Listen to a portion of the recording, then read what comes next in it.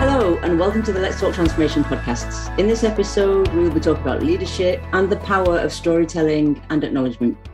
I'm delighted to welcome Kylie Sohn, founder of The Performance Code, leadership expert, LinkedIn Top 20 voice, and also the host of the Uncharted Leaders podcast. Kylie, welcome to the show. Thank you for having me, Susie. It's an absolute pleasure to have you on the show.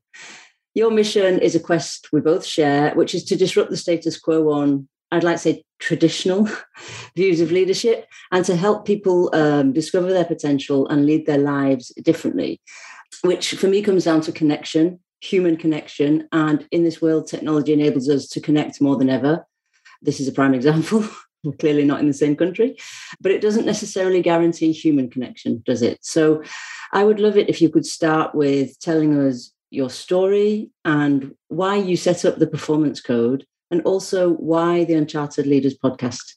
Yeah, I think I'll go straight back to the moment where I think the turning point for me was around my own personal journey with leadership. And it was the moment where, for the first time in my life, I was challenged with this question of not knowing how to, just stuck. How do I get beyond this current challenge? And the challenge was I was in a senior leadership position at the time. It was 2010, so it's 12 years ago. And God, it flies. And so I was the marketing and strategy director at News Corp at the time, and I had just had my third child.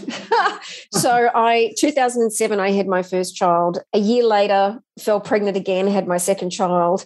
And on both occasions, Susie, I had a remarkable return to work. I loved my job. I loved my team. I had, I would be lying if I said the actual having children was the easy part, was the hard part. But that's a lot of change, isn't it? That's a lot of change in a very short space of time. It was. And I think, my return to work with my first child was very, very straightforward. I went back to work actually after a few months.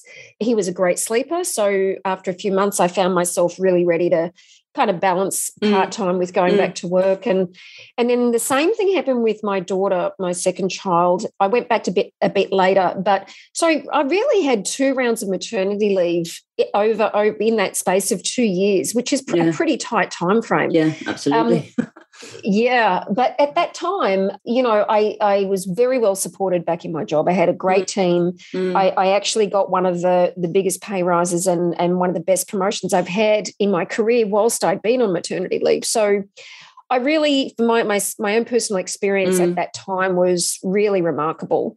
And that support is so important though, isn't it, Kylie, when you go back? Absolutely. I mean, I had a great team and, there was a number of different factors that I'd say all had that work. And then in 2010, I fell pregnant with my third child, my son. I went back into I remember walking back into the office, wanting to go back to work part-time. I think for the most part, I was pretty desperate to just go somewhere and have a hot cup of coffee and, have a decent conversation instead of dealing with 3 kids under 3.5, Yeah. But I remember walking back into the office to have a conversation with my boss about negotiating my arrangement. And I really wanted to go back into my job on a part-time basis because I'd spent it was probably 5 years all up working on this big project to get across the line, a major rebrand in the company. And when I'd left just before my last child, I'd actually developed the implementation plan. So it was kind of on its way in implementation. Right. So when I came back in, I really wanted to get back into that project. And but my boss wanted me full-time in that role. And I really could not see. I was like, I can't see how to make this work. I feared not only my own well-being, but the well-being of my family. And I also didn't want to look back on my life and have regrets. Yeah, I just thought, God, if I look back and think, was it all worth it to really sacrifice these early days with my kids? And I didn't want to do that. So we did split my role. I took all the strategy kind of back office stuff, but then my operational role was taken by a person who was doing my maternity leave. And that was all great because I could do that part-time. But the only problem was within a matter of maybe 3 to 6 months, it was roughly between that time, I was bored. Yeah. I was like, hold on, I have not spent 20 years of my career to work hard to get to this point, to get into the sitting in the executive team, building the business, creating growth, running a team, being accountable, all of those things. Suddenly all those parts of the job, which comes with leadership, were no longer there. Because you were part-time, or because your job scope had changed, or? No, because I was part-time and he wanted someone in the job full-time. And back in those days, there was no such thing as flex work for anyone in a senior position. So I thought to myself, I remember sitting outside the office where the boardroom was actually one day, and everyone else was walking the meeting, and I just felt like this, there's an episode, part in Dirty Dancing, where, Baby Houseman's sitting in the corner. And, yeah. And I had one of those moments. I just thought, this is not what I envisioned for myself as a leader. And so I went on a pathway after that, and it's right, that's it. I need to do something about this. And so I did what I traditionally do, which I've since learned some valuable lessons. But even despite having the 3 kids, I went back to university. I was like, I'm going to have to arm myself with the next level of credentials, right? I'll go back and I'll do an MBA. That'll help me with able to get the next level up, right? I did that.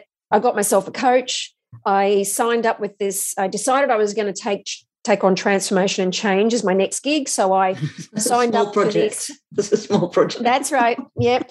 That's right. I signed up for I became a member of the Change Management Institute, got myself a mentor.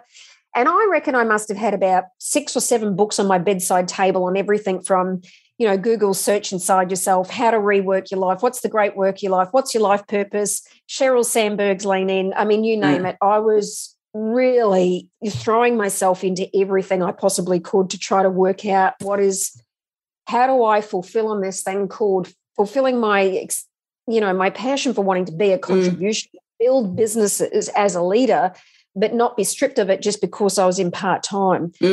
So that was the moment that it all happened for me. And of course, I ended up going on a discovery where, in fact, one of the books that made a big difference was there's a book by Robin Sharma called How to Lead Without a Title. And it was a very similar story to my own where, here I was, I'd gone down this traditional path of what looked like how you get to be a leader. You work hard, you get a promotion, you work longer, you work harder, you get a little pay rise, you work, until eventually you get climb to a vertical ladder. Yeah. That's right. Yeah, that's right. But, the only problem with that, obviously, is in a hierarchy, you've got lots of roles at the bottom and very few at the top. Yeah.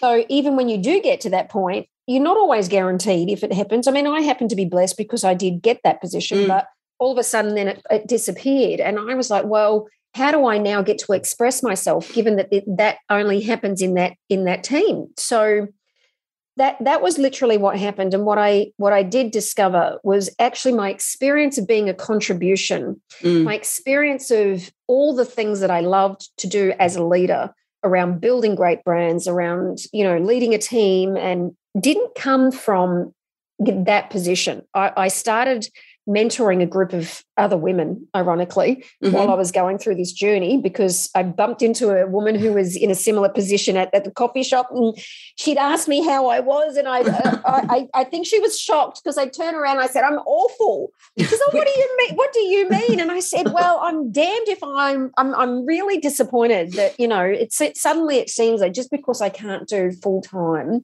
that my brain cells don't work and I cannot have a leadership position, And she said it was the same for her. So she just asked me what I was doing, and I told her, and she says, oh, wow, that sounds really great. And I said, look, I'm happy to share what I've been doing. And that turned into multiple conversations and ended up with 55 women in this mentoring group. But I think these things never happen by accident, though, do they? That's my belief. Well, no. No, that's right. And ironically, the storytelling thing, that's what opened that pathway, because what I realised out of that journey, and I've been in the business of storytelling for, 20 years, but it was always about the business of that and the communication and, those things. But what I discovered in that mentoring was that there was a transformation occurring when I was willing to tell my own story to other women. And in their hearing my own story, they were really engaged in the opportunity for themselves. And so then they came on board, and, we had these circles and these, get-togethers. And honestly, it wasn't about educating any of us anymore. I mean, we're a bunch of very successful, women who'd been in 20-year career. It wasn't about coming in and teaching us something that we needed to know about leadership. All we were doing was just telling stories. Out of the telling stories, some of us had probably the biggest breakthroughs or experiences of growth and success that we'd had in our experience of being a leader than we'd ever had in our own roles as leaders. So it just changed really the direction for me in that moment. And I thought, wow, and just from that point, Susie, honestly, it was just organic. We were like, wow, this is, we should host an event. And then we hosted an event and we brought in storytellers. And at the end of the event, we had a sellout. We had, I think it was 160 odd people at this event, and everyone just loved it. And they were like, oh, you've got to do more of this. And so we did more of it. And that's kind of how it evolved. And next minute, I'm like, wow, this is, who needs a damn title to express oneself as a leader? Absolutely. Like, so, Yeah. Absolutely. So that's kind of what got me on the journey. And of course, what I realized in that process was that there was no set direction. There wasn't like there was an end in sight, or there was a role, or there was a task where I got to work on something. That journey in and of itself really was nothing other than really pursuing what I deemed to be very important to me, what I was passionate about, off my vision. I just stated this vision for myself about how I wanted to have an impact. I did some work around my core values. What are my strengths? In fact, what do I really want to do? And how does that look? And then it became more about what I took out of my life than it did about what I put into my life. And by taking out all of these things that were no longer consistent with what I really wanted, I just found myself naturally making more of a difference. And I'm hearing three things, like purpose, individual purpose, and your values, but also the storytelling on top of that. So how does that trilogy, if you like, purpose, values, and storytelling, how has it helped you build your business? And how do you use it to help others build their businesses? Well, firstly, it came through my coaching of others, because it was really what I was doing for myself to fulfill on the results that I wanted became of interest to those around me. And I got I remember the very first one. I had a woman who reached out to me who used to work in the media industry and in marketing, and because my background's in marketing. She was looking for a coach. She was actually looking for what's the next thing. She was thwarted in the role she was in, wanted to kind of look at what else was available for her. She just went looking for a coach and saw that my background was similar to her. But when she reached out to me, it was surprising, because at that stage I didn't quite know where I was positioning myself. I was like, I'd been, but what appealed to her is she saw that I was a coach. She saw that I was a marketing director. So I got experience in being in leadership. And she also then saw that I was started up this not-for-profit, because we did then register what we were doing with mentoring groups for women as a not-for-profit. We went, let's just register it. Let's see what we can do with this. We'll keep doing what we're doing. And because of those three things, what that meant for her was she came to me because she saw me as a woman who was able to pursue what was important to her when it came to a leader and expressing myself and my confidence. Yeah. And she's like, at the end of the day, she was just looking for the same.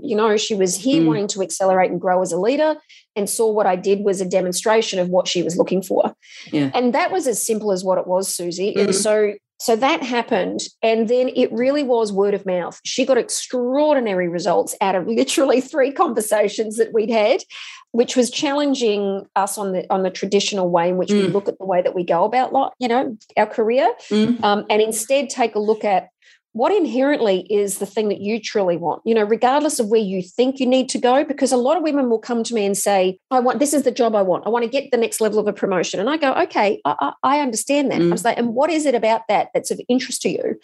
Oh, well, I think it's just the next thing. I want to express myself as a leader. And so then ask them actually what's really important. And when you ask them what's really important, it's not the title. It's never the title. And it's never that. It's just the opportunity to make a real difference. So the two things I work on then is I say, okay, well, let's actually just reconnect with what's actually really important. And how you do that is you do the work on your own values, because the process to get clarity on your values requires you to take a good look at your life. It takes you to look back at your past. What are the things that have gotten you to where you are? What the journey that you've taken is never an accident. If you assume that it's not an accident, what are all the things that have caused the highs in your life? And equally, what are all the things that you fight for? Because the things that we fight for, or the things that we fight against sometimes, they are the things that will give us the indicators of what our core values are. And this blows me away. And I did not know this until I did it. But it wasn't until I started doing this with women that I actually discovered, for the most part, there's a big complaint, especially in the corporate world, that companies don't align with my values. But then when you go to ask them, well, what are your core values? They're actually not clear. No, and I think they just stay in that sort of, I call that gray space, where they don't feel completely in sync with themselves, hence the work mask and the home mask. And I don't think in corporate, well, it's slightly changing, but in corporate cultures today, we don't encourage people to ask themselves what their values are necessarily. No, it's always the work on the company values, and rightly so. And I went through this myself, right?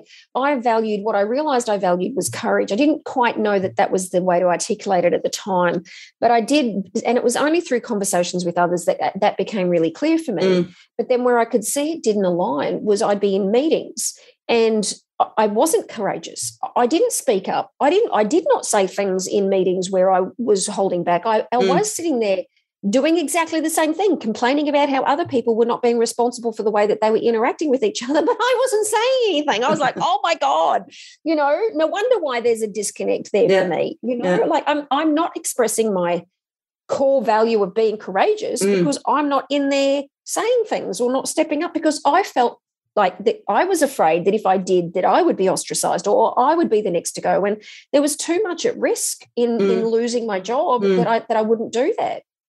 And I just wonder how many people stay in that place of fear for almost all their career, because, it's a box, isn't it? It's sort of a very rigid ladder. And what you're essentially doing is encouraging women to step out of the status quo if they don't feel that fits with their value base.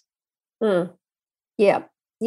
And the turning point was realizing that whilst I was busy complaining about what was happening in the company, about what was not there, what I had failed to realize was actually that was just because I didn't have access myself for how to fulfill on the things that were truly important to me in a way that didn't undo my commitment.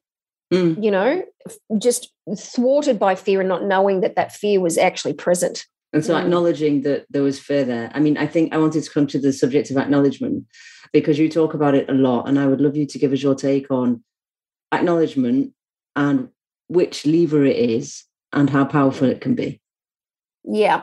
Well, that was probably a very good example, right? Because acknowledgement, firstly, for me is, it's the first step for me in a series of practices to dismantle the lack of freedom, let's say, or the constraint that we have to express ourselves naturally. And why it's been so powerful is because when we actually do the looking for ourselves and we acknowledge what's going on, like it's a bit like, I think if I was to dumb it down for myself, which is what I often do to make it easier, is say to myself, well, what's really going on, Kylie? Really, if you really tell the truth to yourself, what's going on? Like you go to work, you show up, and in those days for me, what was going on is I'd show up pretending I was happy to do this job and thwarted and, all good, all good. And yet I was pissed. I was complaining. I was, a whole world of stuff, right? So in that moment for me, the shift came immediately after just stepping back and telling the truth to myself.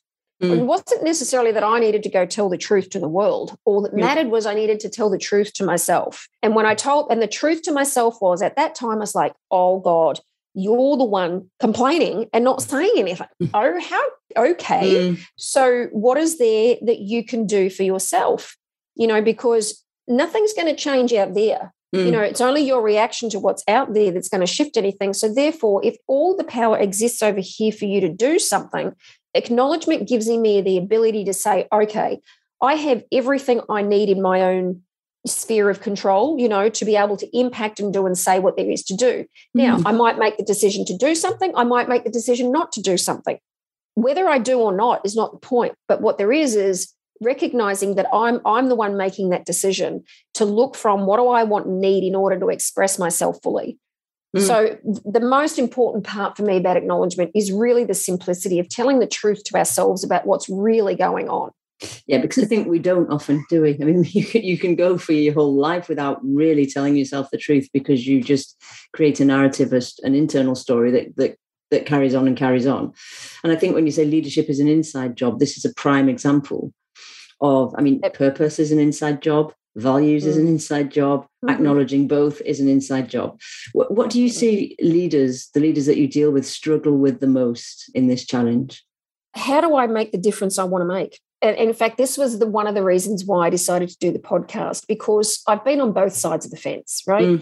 I've been an employee for 20 years, and then I got into a leadership role for 6 years. So I knew what it was like when I looked back and started to look at my own challenges as a leader, right? And I was like, oh God, yes. As an employee, I was one of those people who would complain about the leadership of the organization. It was the leadership's fault for why something wasn't happening in the business, right? So whenever something doesn't work as an employee, all the blame goes to the leadership team, right?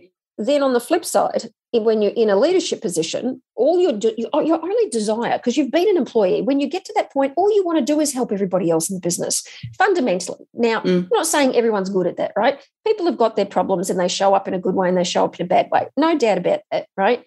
But fundamentally, when we get into that role, it's not that we have an intention to show up in each day and go, you know what, I want to actually rock up and treat someone like an arsehole. I actually want to go and destroy someone's life. We don't do that, right? No. So the thing that I noticed was that as a leader, for me, when I was in leadership, oh my goodness, when things do go well, however, so on the flip side, when they go great, guess who gets all the acknowledgement or who wants the acknowledgement? Now, this is not a generalistic, stereotype view of things, but as a leader, when in a business, when things go well, you want to acknowledge the team, and the team will be like, where's my, reward and recognition, and rightly so. But what's happening all the meanwhile is here you are as a leader. When things go bad, it's all your fault. And when things go great, it's got nothing to do with you. Yeah, that's really great. I'm really thrilled about being in that job. Right? And I saw that and I just went, wow, that's really debilitating. And every single leader I have spoken to, every single one, inevitably, every conversation is like, I just am struggling to try to make the difference I want to make. That's it. And what I realized was, hold on, it's not your job to make someone else happy. Yeah. I got your commitment and I can see where you're looking from, but it's not going to shift anything if you see it that it's your job to give other people the answer. We are and this is the thing about communication that I think is really important. We are really good at talking, really good. We give our opinions, we give our advice, we point out what we think is missing, but what's missing often is listening. Just actually listening to our staff or listening to what they want so that the employees do the discovery for themselves and they can release and express their own potential. That is not happening. I mean, we're living in a time where no one has time for anything. Nope. I mean, I don't know about you, but I certainly know in my time in leadership, I think I might have had one performance meeting with my boss, like one. He's like, you're good, aren't you? I go, yeah. Right? I always had to work it out for myself. There was never any sit-down conversation, how are you going, what's working, what's not working, in my own experience as a leader, right? It was always just meetings around metrics of the business, what we're doing, what we're not doing in the business, like that. It was never about that kind of stuff, never personal development. And in my era as a leader, there was always, it's the soft conversations are hard. Are you kidding me? Yeah. It's like, But I think now one of the things that I'm a big advocate of is, as a leader, I think the best reference point is coaching as a coach, because a coach's job is never to give anybody answers. A coach's job is only to listen and to listen for the greatness and give some guidance and feedback about what they hear. And I think as a leader, fundamentally, if we're going to empower others, it's not about giving instruction or managing on a task and all of that thing. It's actually about stepping back and allowing other people to really come forward with the discovery and the communication of what they're up against, but making them feel safe so they can come and tell you what they're dealing with. I think it is letting go of the control, isn't it? Because, I call that creating a space. So if they create an environment where those conversations can happen and that dialogue can happen, I was very lucky. I had those dialogues with my bosses, but it didn't on personal development and how I'm doing and how I'm not doing. But it didn't stop me just wanting to be busy all the time, because for me, that was the code of what was valued in the organization, delivering. So being busy was being a good leader. And I think it was myself who got myself stuck in that wheel. But of course, the system perpetuates that because that's how the system works. So I think even if you have those discussions, it's still, we're back to the inside job discussion, Kylie, if it's still up to the person, me in this case, to step back and have a look at, is that really fulfilling what I want to do? And is it giving me enough time to create the space you've just spoken about for the rest of my team? And I think that was always difficult. And it was something I never spoke about. And it wasn't particularly spoken about. Oh, and it's still not. It's still something that's not. In fact, when we're in a company, we're always trying to make sure we know what we're doing. And then if there are times that even when we don't know, we have to make sure we look like we know, because there's too much at risk. Yeah. Well, what occurs is my job's at risk if I do not know and I pretend that, and I don't have the answer, because I am measured on that, right? And that comes back to my other point about acknowledgement. And this is the other side of the coin, is that there is a general, I'd say a lot of noise about the lack of acknowledgement as a gift of gratitude in a business. Very little, and we'd probably call this version the version of appreciation. Yeah. People feel very underappreciated. And so when I look back, and in fact, yet again, this will be a very common pattern, not only from, I had this for myself back in the day, and I would complain about the same thing, but in every person I've spoken with over the last 10 years who's in leadership, or there is this, I'm not appreciated. I'm not appreciated for what I do. There's no acknowledgement. There's no thanks. There's none of that, right? So the fallout of that, of course, is a hidden level of resentment that sits underneath the surface. And what we know about resentment is that even if for the most part, it's blind to the human eye, it's not one of those, if we look at the iceberg in terms of the conditional thought, in that level of thought, it doesn't exist there. It sits underneath the surface, not present, but we're walking around pretending that we're not resentful when inevitably we're very resentful, the fact that we don't feel appreciated. And what happens when we do that is we pull back. We don't give as much effort. We pretend we're putting in effort when the reality is we're not really fulfilling our potential. And the biggest person who suffers is us. Yeah, we're just internalizing the suffering and the resentment and pretending that we're okay because we need to carry on delivering and doing. That's right. And whilst I say that's the biggest impact, it's the biggest impact from my point of view at the level of humanity, right? Because as a human being, that's very debilitating. And that's what I think inevitably is the most important thing here. But at the same time, if we look at results in organisations, for years, the figures around organisations will only deliver 70% on strategy. Change plans, most plans fail. The statistics on those have not changed for years. No. And there's no surprise, I think, but organisations have almost become conditioned to that. It's like, well, this is just the way that it goes. Well, that's if you're happy with the status quo. Yeah. And I just think I like that you refer to acknowledgement as a practice, because it is about changing habits, isn't it? Because I don't, often we throw solutions at it like, teach people how to give feedback, teach them how to communicate better, do a bit of positive appreciation, which is great. But it's an ongoing practice, isn't it, in terms of changing a habit and therefore changing the environment. Absolutely.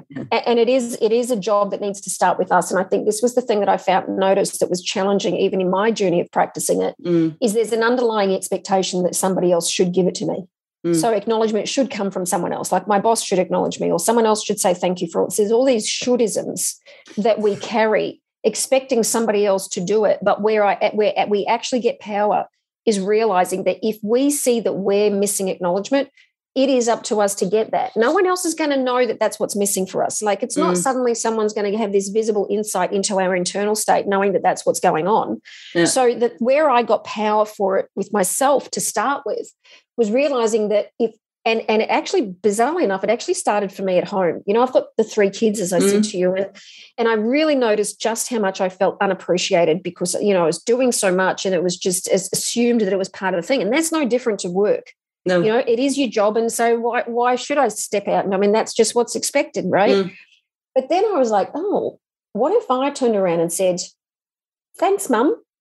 Thanks for doing that. I really appreciate it. And it felt very weird to start with. But I didn't, what I realized at the end of that was that I did not need them to say anything, actually. I just needed it to be acknowledged. And I realized that I could make the request for that. I could ask for what I need. And the part that I also discovered is there's sometimes it's a specific person we want it from. You know, there's certain people around us with whom we really want it, because if somebody comes and gives us all this acknowledgement, oh, yeah, but you're so great, but then we still don't feel like it's any different because it's usually there's one person in particular or there's some people in particular that you specifically want it from, and unless you get it from them, it's still there. So we're back to the questioning of purpose and values, the same deep questioning of who do I need acknowledgement from, why, and when. That's right. And do you use that as a basis for working with the small businesses you help? And do you see a difference between men and women on that? So, yes, it's a practice with everybody. In fact, I introduce it in many different ways. Like, for example, every single call I have with a client, I start with acknowledgement and I end with acknowledgement. So the starting in the conversation with acknowledgement is what is there that's going on that you'd like to talk about? So they bring into existence everything that they're dealing with. Now, if they come to the call and they've just had a fight with their partner, or they've had this happen, or they're this flustered by something else, I want to know about that. You know, you don't need to pretend that nothing's going on in your life, because what happens in our life and how we deal with that stuff is what actually gives us power. Yeah. So I start every conversation always with that. And then I always end every conversation with, what do you want to acknowledge? What do you want to be acknowledged for? Or what is it that was of most value out of the conversation that you would like to acknowledge, because then it gives them a space to put attention to something. So I introduce like simple things like that, and then I invite them to do practices of it. And it depends on where certain people are at. You've got people that really undervaluing themselves. In the neuroscience work that I do, there is a practice about we call it 3 good things. At the end of every day, write down 3 good things that you did. That's a source of acknowledgement for yourself. So you start to really get, actually, when I'm acknowledging myself, I actually don't have as much need for it out there in the world. You know? So it's definitely that. There was another question I think you asked me about. Do you see a difference between men and women on this particular point? Yes. Do I? No, I do not. Interesting. No. Interesting, because it's always portrayed. Across both. Yeah, it's always portrayed that women need it more. And seeing as we're in the business of breaking stereotypes and looking at the status quo, I just wanted to get your opinion on what you're seeing and how it fits back into what we hear around women's need for acknowledgement and men's need for acknowledgement, Kylie, particularly in the workplace. Yeah, I'm obviously not being a man, I don't know, but in terms of coaching, from a coaching perspective, it's never shown up any different. It's missing on both parts, because often what happens when we show up to work, as you'd know, women are more likely to be expressive, so it's more visible. So it's something that we see a lot more. But the men that I'm working with, they are also pissed.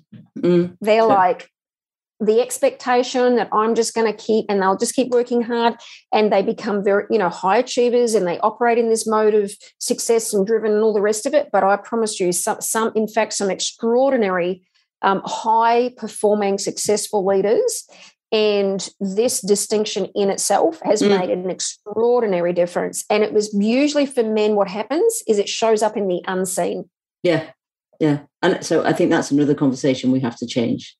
It's a little bit like the mental health conversation, boys don't cry discussion, because I think humans are humans, and everybody has those basic psychological, emotional and needs, Absolutely. So you are spot on when you say it looks like women feel like they need it more. Absolutely, it looks that way.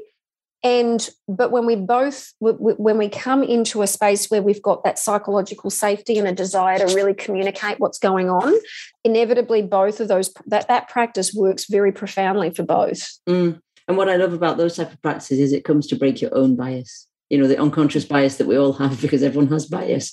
But I think, if you can actually start by looking at your own bias. So what triggers me? What am I thinking? What type of bias am I showing up with? Then only then can you start looking at practice for yourself. To come back to one of your first points around it's an inside job. And once you've done the inside job, you can start looking at helping the outside. So exactly. And I think if we put it back into a simple context around leadership, that great leaders are people that other people want to follow. Yeah. Right.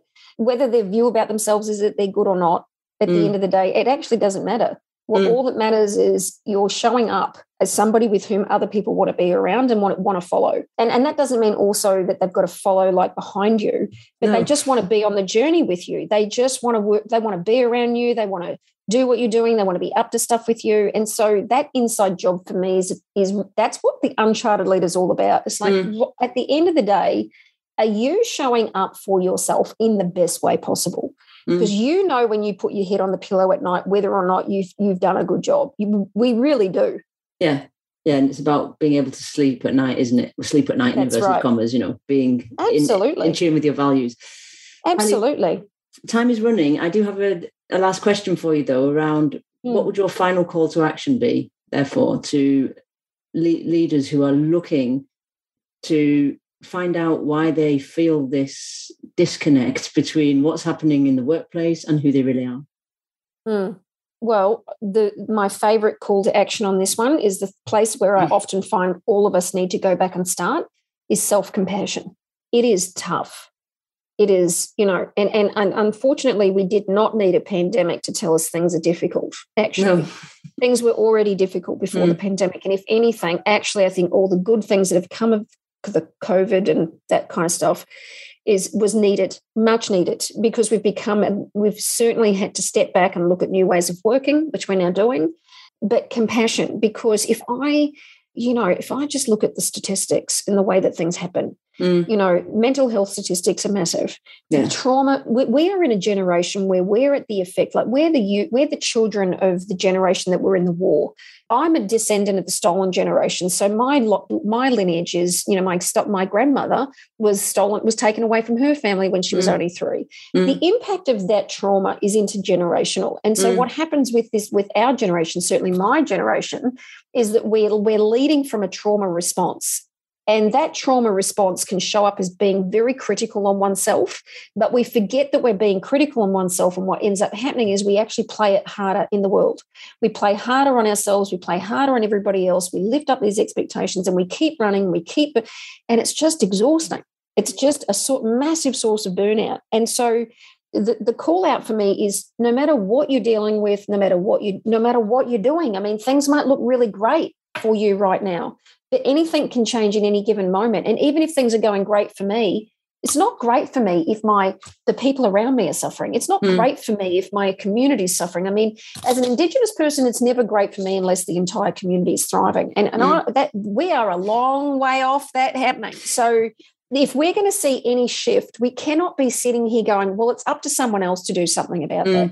Actually, what difference am I really going to make in what I do in my own closed door at home? You know what? Actually, it's a big impact, actually, because everything that we do for ourselves impacts and ripples out in the world. So self-compassion and really just doing the work on yourself so that you know that you are authentically showing up in a way that allows you to authentically connect with other human beings, because at the end of the day, that is all that's important. We as human beings are wired for connection. Yeah. And if we're not coming back and looking at what's missing for me, even if other people around us they could behave as bad as they want, right? And we have the ability to interrupt that. We have the ability to do something about that. We could put our arms around these people and go, I'm sorry, you're having a bad time. But we do not do that. So massive call out, self-compassion. And my guru on self-compassion is Kristen Neff. She runs the Compassionate Institute. Yeah. If you don't, do the reading on it, do the videos on her. It's remarkable. Okay, super. Thank you. I'm going to leave our listeners with that 2 calls to action for me. 1, self-compassion, and 2, more compassionate leadership, which is a completely different paradigm from the one we have today. Kylie, thank you so much for sharing your story and your insights and your experience with us. Where can people find out more about you and what you do? Susie, I think the easiest part is LinkedIn. Okay. You know, we all know that it's easy to go there and you can find there and people can message me and connect from there. Okay, excellent. So go and connect with Kylie on LinkedIn. Thanks, Susie. Thank you. We hope you enjoyed this episode.